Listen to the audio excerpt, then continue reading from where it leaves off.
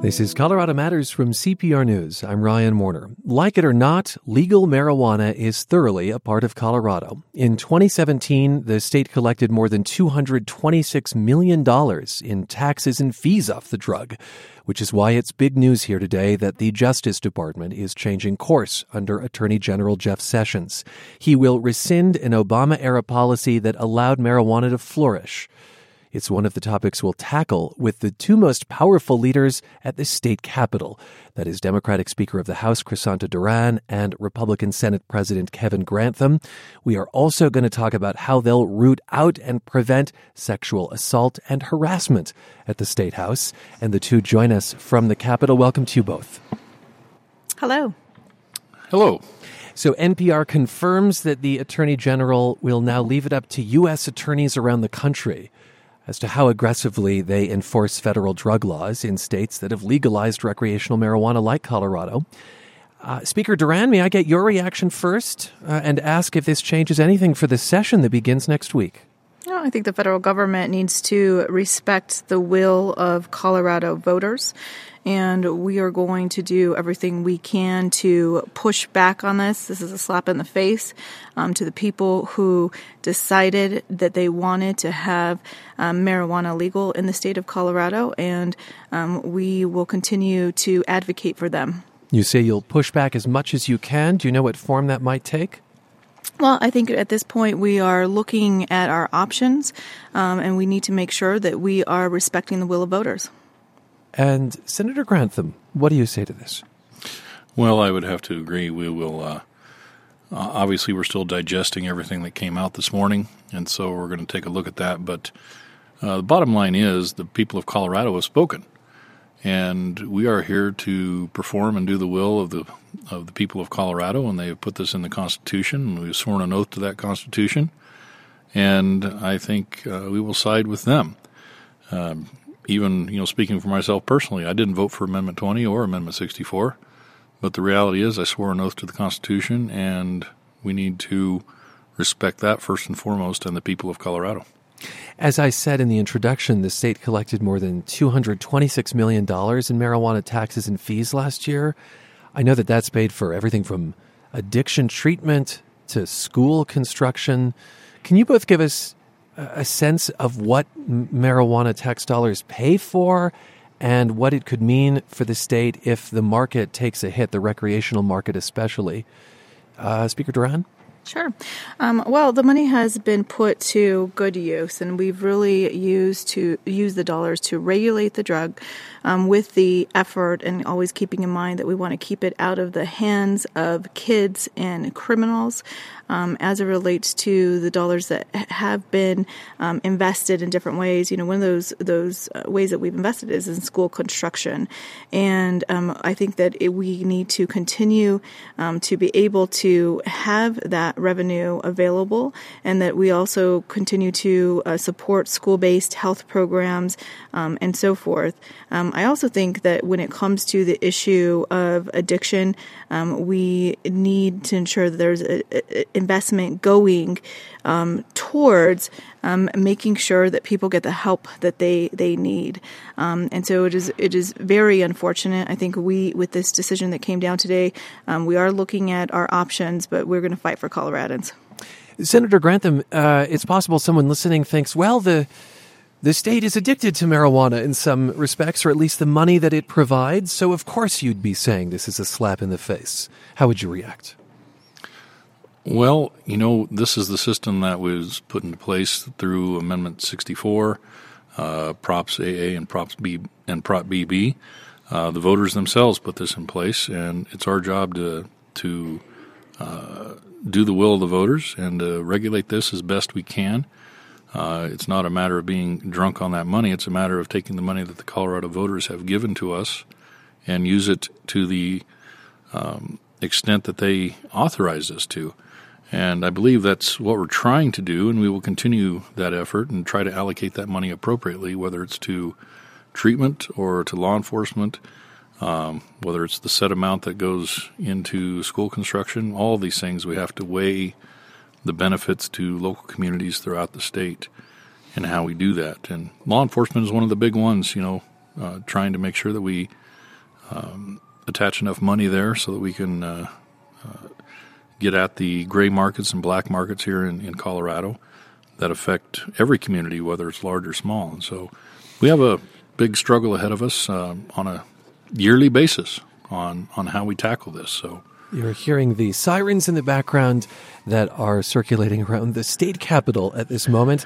This is Colorado Matters. I'm Ryan Warner, and we are speaking with legislative leaders who join us from the state capitol ahead of next week's start of the legislative session. So arguably, one of the biggest stories worldwide has been Me Too, people sharing their experiences with sexual harassment and assault. And this is true of Colorado's capital, where 4 formal complaints have been filed against lawmakers. And I want to note that Colorado's legislature has one of the highest percentage of women serving in the country. And though Me Too has not been, purely about women sharing their experiences, it has largely been that. So it's against that backdrop I ask you, what Me Too has taught you about the Capitol as a workplace? Speaker Duran.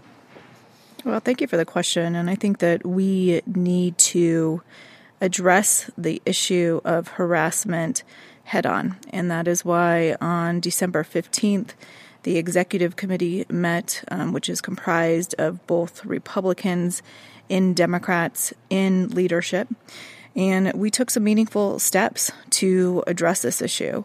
One step that we're taking is we're working to hire an HR person to be available to people if they have issues that they have experienced.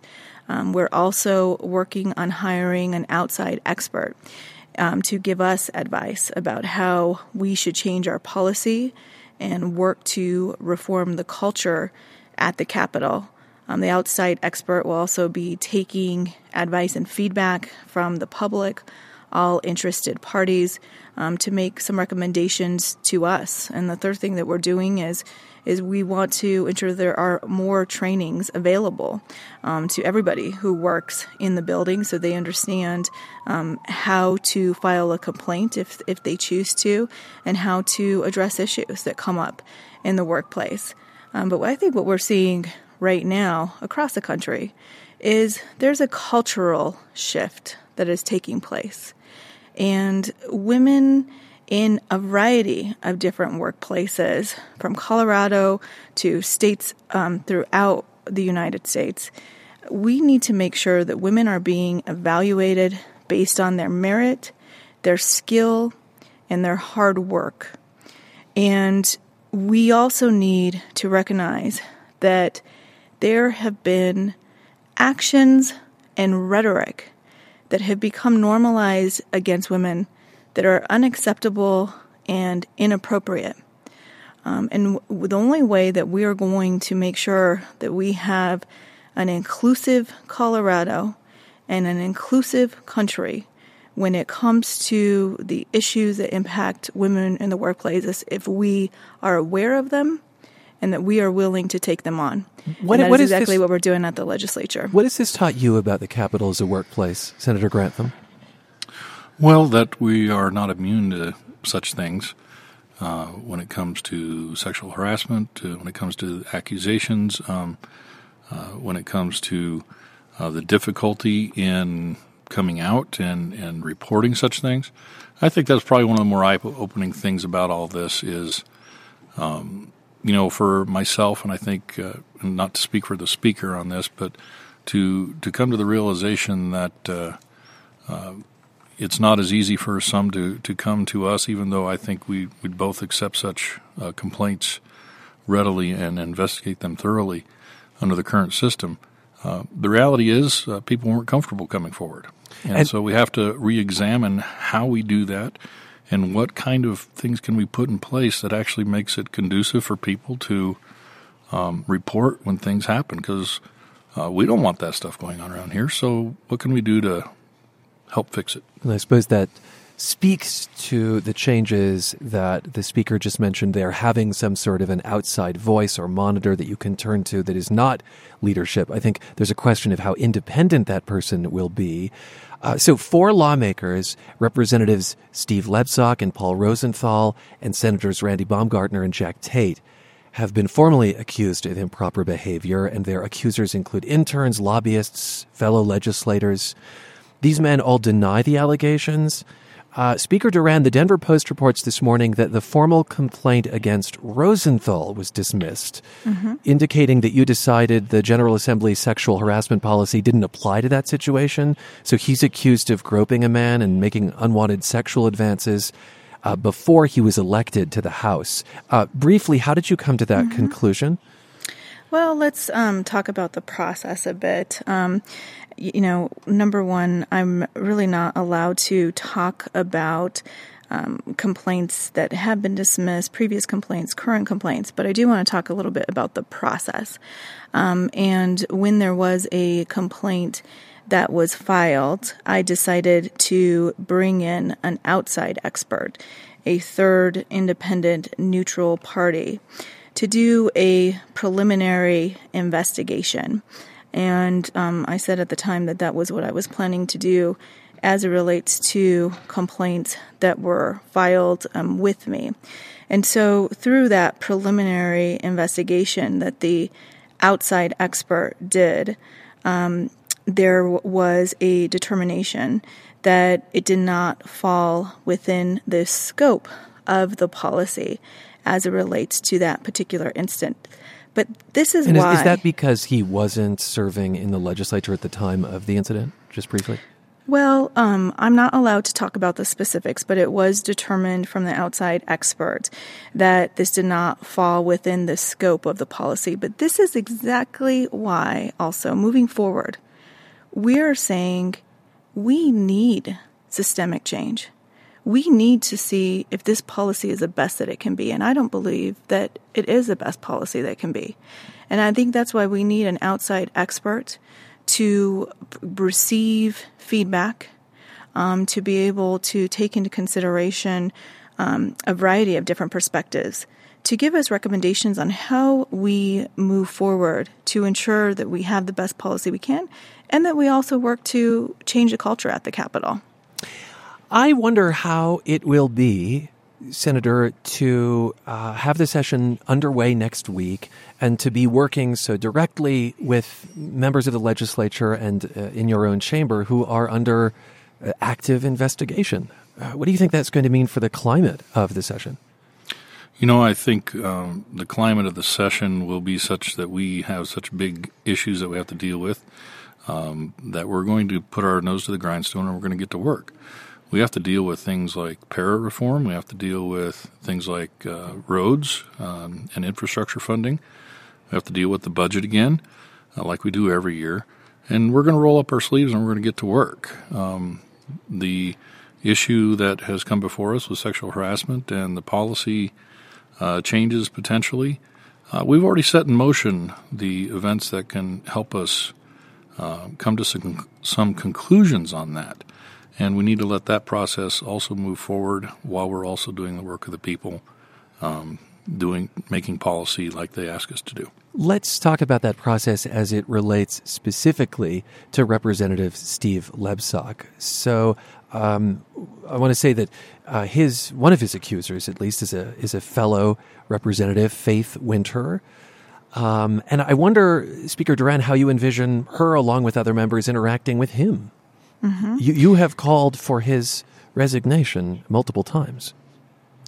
Well, I think going forward into this upcoming legislative session, we have a lot of work to do, and we have many issues to address when we think about making sure there's broadband in all 4 corners of the state, or we tackle the high cost of housing and childcare, or we ensure that there's adequate investments into education and substance abuse treatment. There's a lot that we have to accomplish this legislative session. It's not going to be easy, but I think we have to be focused on what the people of the state want to see, and that is that we continue the work that we started last year and being productive. May I just get back? I'm so sorry. Sure. I would like to get back specifically to the question of Representative Lebsack, and you're asking him to resign. Meanwhile, Democratic Representative Matt Gray has said he'll introduce legislation to remove Lebsack from office, and that results of the pending investigation may solidify support for that. For his part, Lebsack says not only does he have no intention to resign, he plans to continue his run for state treasurer. And here's what he told CPR News Tuesday. I think all of your listeners would agree that it's inappropriate to call for someone's resignation with no due process before that person's even had the opportunity to tell his side of the story. So may I ask specifically about how you think that will move forward this session? Sure. I think that is a fair question. And I think that we are going to work to make sure that everybody in the Capitol feels comfortable. And, I do serve as the Speaker of the House. I cannot fire legislators. It is really up to the people who have elected them or will continue to elect them to make a decision about what the outcome should be in this particular matter. I did ask Representative Lebsack to resign based on the impacts of his actions on the integrity of our institution, and he has chosen not to. And so now, as it relates to the resolution that Representative Gray has talked about bringing forward, I think we need to make sure that the investigation is concluded and that there is a fair process. And also, as it relates to overseeing that particular investigation of Representative Lebsack, weeks ago, that was actually delegated to Majority Leader Becker to oversee. And look, I'm not going to sugarcoat going into this next session that it is not going to be difficult. There are going to be challenges and unique challenges that we will see this session that I don't think I will have seen in the last 7 sessions that I have served as a legislature. But we have to continue to be focused on the work that we have to do.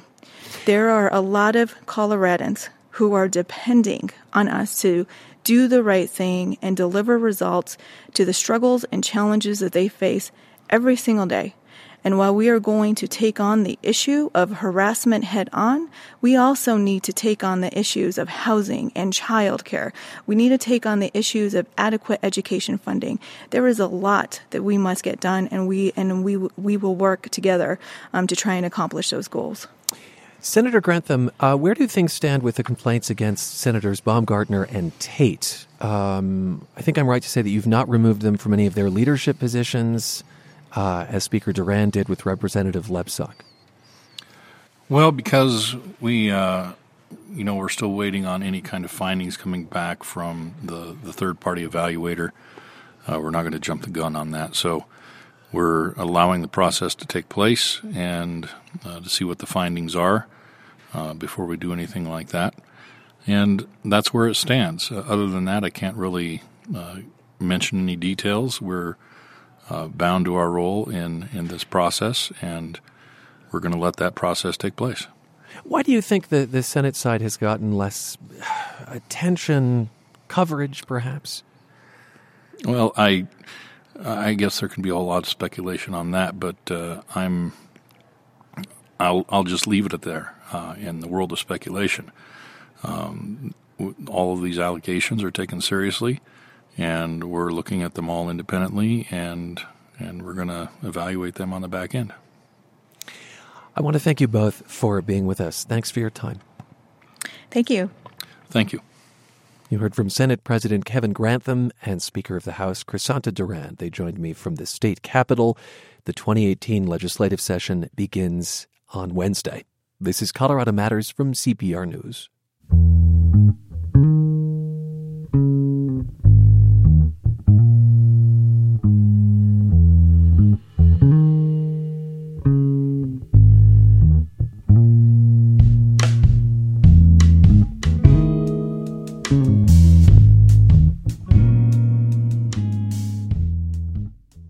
Like most parents who drop their kids off at college, retired Admiral James Winnefeld says he felt a combination of apprehension and optimism. But the Admiral and his wife had something extra to worry about, their son's struggle with heroin. Jonathan was starting his freshman year at the University of Denver last fall, fresh out of rehab. And then the unthinkable happened. And Admiral, welcome to the program. Good morning, Ryan. It's a pleasure to be with you. Appreciate it. You dropped Jonathan off at DU, and then a few days later you got a call. What did they tell you? They told us that they had found Jonathan unresponsive in his dormitory room, and that they were unable to revive him, and that it was appeared as though we had lost him because of a heroin overdose, which was subsequently confirmed by the Denver coroner's office that it was a combination of heroin and fentanyl that took our son. Fentanyl, this incredibly powerful drug that has really increased in popularity recently. Yes, and of course it's being imported from China. It's being mixed into all kinds of different concoctions, whether it's mixed with heroin, and we're starting to see it in marijuana and counterfeit pharmaceuticals, that sort of thing. But it really is deadly. It's much more powerful than heroin itself, and of course it's not regulated. I can't imagine what it would have been to receive that call. I've gotten a lot of bad news phone calls in my life, but none of them would even approach the feeling that I had. I was up at Harvard getting ready to give a talk, and got this phone call, and of course immediately rushed back to Washington, D.C. to meet my wife. But it was a horrible shock. It's not something that anyone can possibly understand or even describe unless you've experienced it yourself. It's just horrible. Jonathan had been in treatment from April to this past July. You didn't know it, but I understand he was already using again when he started at DU. Is that right? Yes, we had Jonathan in inpatient treatment for 16 months, and he was recovering extremely well. We were watching our son come back to us. He was a pleasure to talk to. He got his emergency medical technician qualification in the latter part of his treatment period. And so we were very, very optimistic about his ability to reintegrate back into society. We felt going to college was a good way to do it.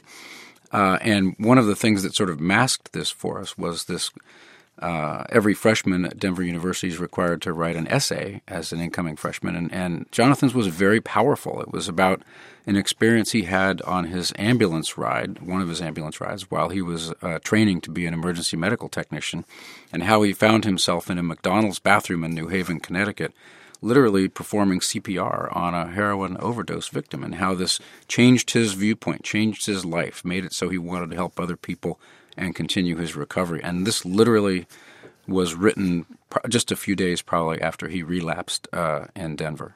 Huh. It's a Jekyll and Hyde disease. It's amazing. A Jekyll and Hyde disease. And what does it make you think of the success or even, I don't know, like the regulation and the how we measure rehab? How much, confidence we can place in how well it works? Well, rehab is a lifelong project once you become an addict. We do have some issues in the country about the capability and capacity and affordability of drug rehabilitation. And in particular, there's sort of a lack of care standards across that rehab community. There's a deficiency in the number of rehabilitation facilities that can handle dual morbidity of anxiety and addiction, which have to be treated very carefully together, which was the situation Jonathan was in. So there's some work going on, and there's another companion organization we love working with named Shatterproof that is turning most of its attention to treatment. But we've got that's probably the most fruitful and expensive piece that we need to tackle in this country, to include with the insurance companies. You founded an organization called SAFE, Stop the Addiction Fatality Epidemic. And you wrote a piece about your experience in The Atlantic that's been really widely read. You have a lovely description of your son Jonathan in the article, how industrious he was, how humble, and also how he struggled with depression and anxiety.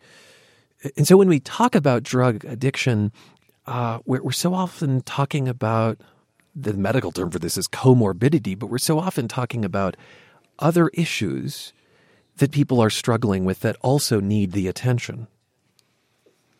Well, Ryan, you're right. And in our humble view, there are really three pathways into addiction. The first one is a physical injury that is overprescribed. That's unfortunately very prevalent. We've seen horrible situations where a young high school gal will injure an ankle, maybe have a companion wisdom tooth removal, what have you, and there's just a multiplication of opioids that end up getting them addicted, and they end up using heroin, and they obviously have a fatal overdose. That's one path. Another path is what you call the party path, where kids are out there grabbing whatever opioids are left over in their parents' medicine cabinets and taking them to a party and literally putting them to what they call a Skittle Bowl. I don't think that's a prevalent path to addiction itself, but it's a gateway. And then the third one is what happened to Jonathan, and that is this comorbidity of self-medication for some sort of a mental issue. And you hear numbers like 40% of American teenagers having some sort of a mental issue. Jonathan had anxiety that was misdiagnosed as ADD, attention deficit disorder, and he was given Adderall, which is perhaps the worst thing you can give somebody that has anxiety. And we discovered that he was self-medicating with alcohol to bring himself down at night off of the Adderall. And that was what sort of led him into use of weed, into use of Xanax, and ultimately the heroin that claimed his life. This is Colorado Matters from CPR News, and I'm speaking with retired Navy Admiral James Winnefeld. His son Jonathan died this fall from a heroin and fentanyl overdose just after he'd started at the University of Denver. Were you able to figure out how he got the drug, the fentanyl especially? And I just wonder, after a death, if there's some amount of investigation and holding responsible of someone. Well, it's a good question. Obviously, we were deeply interested in what on earth happened to our son. We tried to step him down from his inpatient treatment. We took him up to Breckenridge, Colorado for 2 weeks and let him just sort of, ease into normal life again. Brought him back to Denver, and we had set him up because the state of Colorado was interested in him obtaining his EKG qualification if he was going to work as an EMT while he was also going to college. So we set that up at night school at this wonderful facility downtown where Denver trains its paramedics, which is right adjacent to Denver Health, but also happens to be adjacent to an open-air heroin market along the Cherry Creek Trail. We did not know that, and it was a night school, so he would walk back to where he was staying, and apparently he ran across somebody who offered him heroin. Now, the specialists will tell you that it's almost impossible for a newly recovering addict to turn something like that down, and in fact, we know almost the exact location and date where Jonathan obtained the drug. So we believe he was actually using for 10 days or so before he entered college. So it was freely obtained basically in an open-air heroin market. I am struck by how much Jonathan wanted to help. He was both someone who needed help but also wanted to offer it. He really grew into this, Ryan. He when we first put him in treatment, he told us it was the worst mistake we would ever make. 16 months later, you have a kid who's gotten his EMT qual, has openly stated that he wants to help other kids. He wants to become a paramedic fireman. Whatever he can do, he's excited about going to DU. He wants to study criminology because he felt that would be a good pathway into being a paramedic fireman. And this kid had nowhere to go but up. And that was partly, this wonderful essay he wrote was sort of something that masked from us the fact that he had actually relapsed, because we saw him the weekend before we dropped him off at school. We noticed that he was nervous and edgy and sweating a little bit. We thought perhaps that he was nervous about going to college, not unlike someone with anxiety. Perhaps he had too high of a dosage of anti-anxiety medicine. And what we didn't really recognize was the fact that he was going through withdrawal. I see. And this speaks back to the Jekyll and Hyde aspect, which is that things can change quickly, but you can also be so unaware of what lurks beneath. What Where does that leave parents, loved ones, family members who have someone who is struggling with addiction? I suppose you really only have so much power. You're right. And one of the things that we try to do on our website, which is safeproject.us, is there's a portion of it that has to do with family outreach, where we want to crowdsource lessons learned on this. Because, if we had to do all this over again in 2020 hindsight, there are things we would have done differently that would have saved John's life, and it just hurts to even think about that. But for one thing, parents simply cannot rely on hope as a strategy. It's very tempting to say, especially if you don't really understand the phenomenon of addiction and recovery, which we didn't until we got further into it. It's really easy to say, okay, this is the last time, right, kid? You're not going to do this again. This is just bad friends, that sort of thing. But in fact, it's much, much different from that. And you just have to seize control of this. And it actually starts with an awareness while your children are in elementary school of what's really going on in their lives, all the way through those very important teenage years when there are so many temptations, and then recognizing when enough is enough and you've actually got to pull them out. And I would say, Ryan, that perhaps the most important element of this, particularly if you're fortunate enough to have a loved one in inpatient treatment for a while, is making sure that their emergence from that inpatient treatment and transition back into society is very, very carefully managed. Of course, many people have trouble affording inpatient treatment. Medicaid often doesn't cover that. And you had access to TRICARE as a member of the military, and you too had trouble finding help for your son, I understand. We did. Ryan, 2 points I would make in that regard. First of all, there are a lot of treatment programs. Insurance companies will only pay for 30 days, what have you. And I tell audiences that, you know what 30 days does for you? It lets your parents sleep for 30 days, because at the end, 30 days simply isn't enough to let the brain even begin to recover from addiction. And if you pop back into society after 30 days, the recovery rate is just terrible. And on the TRICARE piece, the military medical system is a very good system, but it just has not been prepared to handle particularly dual morbidity. And Jonathan was in a tough position because when this event happened that caused us to take him into inpatient treatment, he was 30 days shy of his 18th birthday, which was immensely complicating in trying to get him into different treatments that either take minors or don't take minors, what have you. But the other thing is that the TRICARE system didn't understand the dual morbidity of anxiety, depression, and addiction, and they just wouldn't pay for the right place.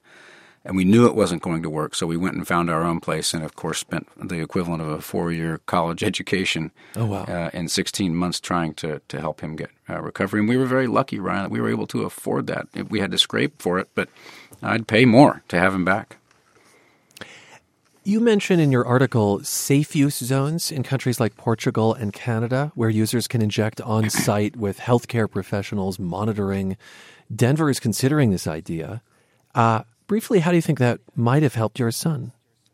Well, Denver is considering this idea. The state legislature is, I believe, going to vote on this in a bipartisan piece of legislation, which I think is for an experiment. It's not ready to commit whole hog to this thing, but it's very worthy of experimentation.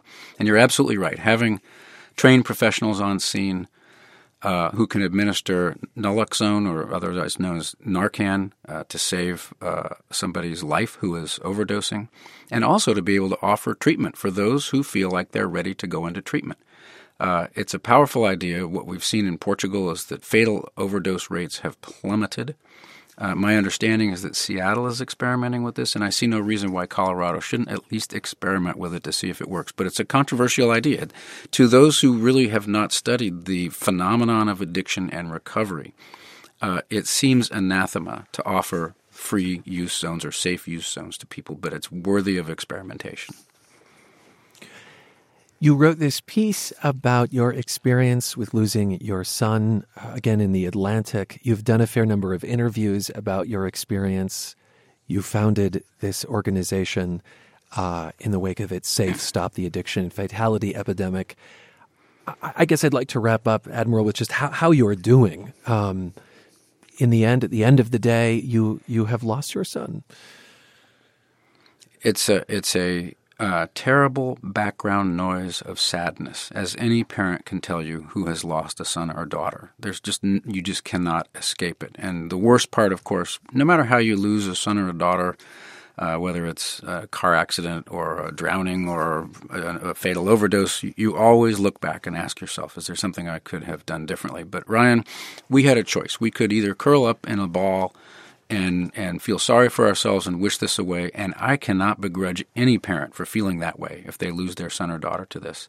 But we had an ability to get things done. We had sort of a bully pulpit, and I would not be able to live with myself right now if I were not doing everything in my power to prevent at least one more family from avoiding this terrible tragedy. And if we can influence more families than that, we'll never know. You can't prove a negative, but we are very, very hopeful, and we believe we're already seeing some success in helping other families avoid this terrible tragedy.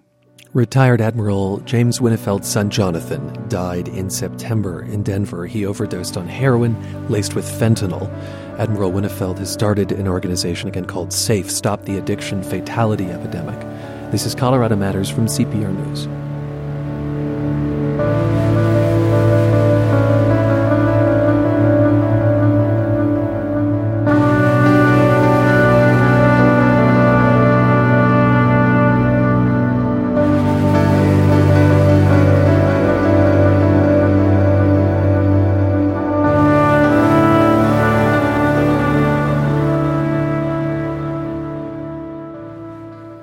Moving into senior living is a little like being back in a college dorm with all the pluses and minuses of communal spaces. Then there's the fact that much of life is dictated by the corporation running the place. Sue Petrovsky is 85. She lives in a senior community in Metro Denver. She doesn't want to say which one. And she reflects on for-profit elder care in her new book, Shelved, a memoir of aging in America. And Sue, welcome to the program. Thank you. Nice to be here. You and your husband lived in the same house for 47 years in a Denver suburb. That's right, And your decision to move to a senior independent living apartment came when it was clear that your husband had dementia. Describe the moment you realized that your husband shouldn't drive anymore. Well, he came home with the car had a long yellow streak all the way down one side. And I said, what happened? Nothing happened. I said, what did you run into? I didn't hit anything. Well, obviously he had. And this followed times where he had forgotten how to get to the doctor's office and so forth.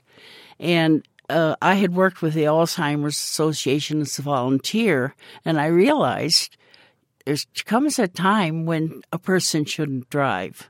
And that time had come. And we had to take his keys away and stop his driving. And we knew that there was something wrong mentally, and that was followed by several mental or physical things that happened. So, and you'd cared for a mom with Alzheimer's. I beg pardon? You'd cared for a mother with Alzheimer's. Your mother had Alzheimer's. Yes, she did.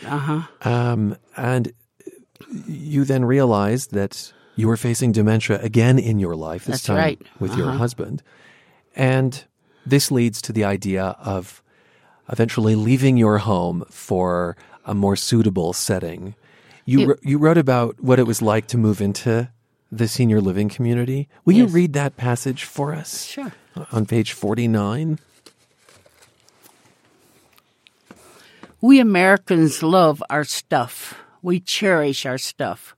We take very good care of our stuff, and we love to buy new stuff.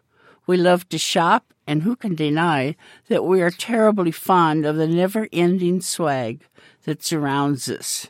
As children of the Depression and World War II, in which we saved the tinfoil off of gum wrappers, wound used string into balls, and collected rubber bands with enthusiasm, people in my generation are collectors extraordinaire. We are the generation raised to not complain and to make do with beet sugar and ration stamps, and warned to waste not, want not. As a result, we complain in a whisper, and we leave our homes and our stockpile of stuff with deeply felt regret and a great deal of wistfulness. And this means that you have to have a real parting with stuff yes. when you move into someplace new. Yes, I had to go through and pick out just a few things that were very important to us. And a lot of things had to go. But I realized the stuff is just stuff. That when you leave a house and you come back and no one's there, it's no longer the home. And you just have to get rid of the stuff. And so you went through quite a process to decide where to move. And eventually you chose a place that you call Planet X in the book. Yes, I did. Why do you call it Planet X where you landed? It's far removed from anything I'd ever experienced before, in another planet almost. Give me examples of how it feels extraplanetary. To walk down long halls, and I kept thinking when we first moved in, I just hate that color, It wasn't the color I would have painted them. To go into a big dining hall and have to worry about where to sit or whether other people are going to let you sit there, that was a first for me. It was difficult at first. I had a hard time adjusting. You're listening to Colorado Matters. I'm Ryan Warner, and I'm speaking with Sue Petrovsky. Her new book is called Shelved, a memoir of aging in America. How do you think corporate elder care addresses the social and mental health needs of people living at Planet X, as you call it? Well, most people, if I ask them where we live, why they are there, they'll say it's because of the socialization. Most of the research shows that older people need a lot of socialization. That isolation becomes a problem. Yes, it does. And there are definitely a lot of programs going on and a lot of activity and so forth. But on the other hand, we have little to say about what does happen there. Our meals are planned for us. I have no idea what the budget is. I just know that they want us to pay our monthly rent. It becomes a matter of being treated almost as though they do to you and for you, but not with you. And that's from corporate, because the staff is good. Unfortunately, they have to do what they're told because they have to earn a living.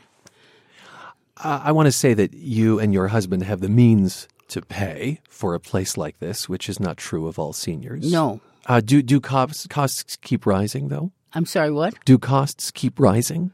5%, 5.5% a year. I figured out yesterday, I took the original rent, and then I took what we're paying now, and it's in 4 years, our rent has raised 22%.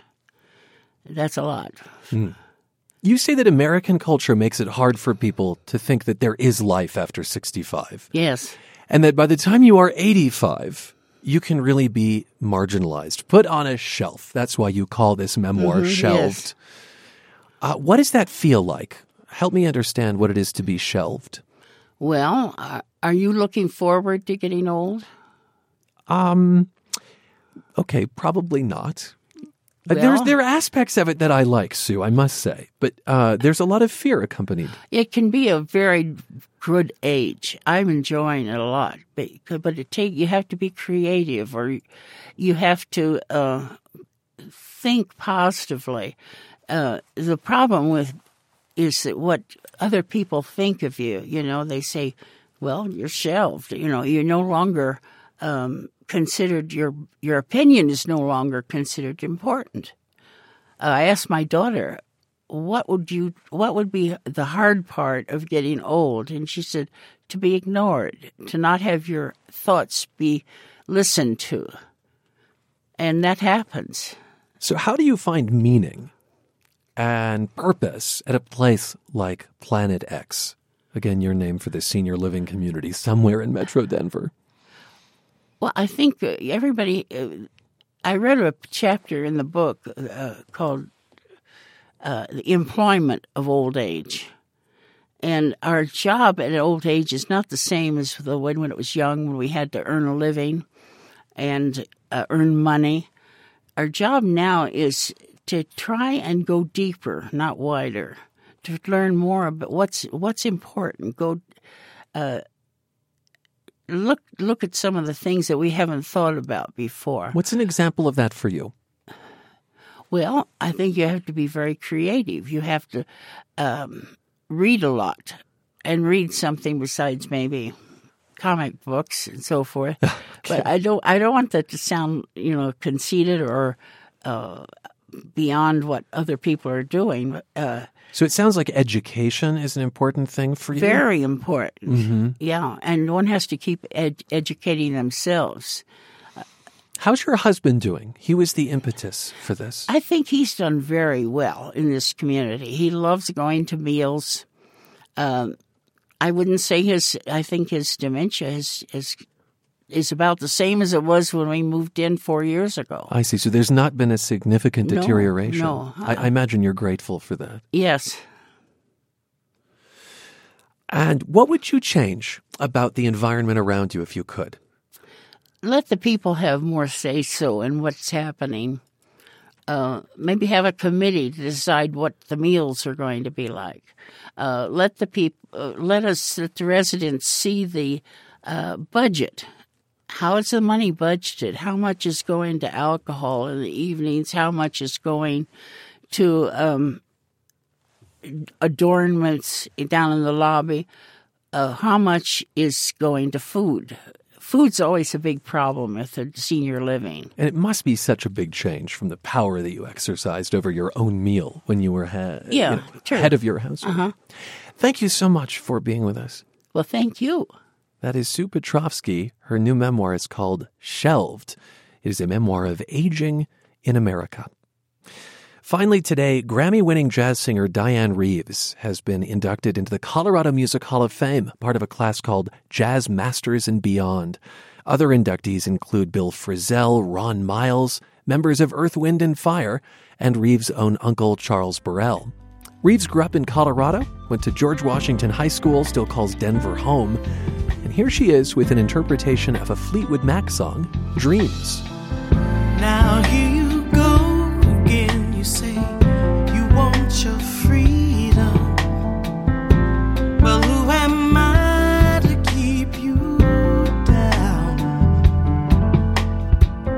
It's only right that you should play the way you feel it. But listen carefully to the sound of your loneliness, like a heartbeat drives you mad in the stillness of remembering what you had and what you lost and what you had and what you lost.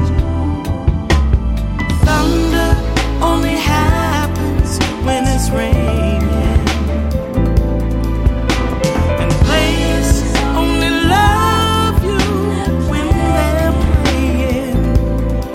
They say women, they will come and they will go.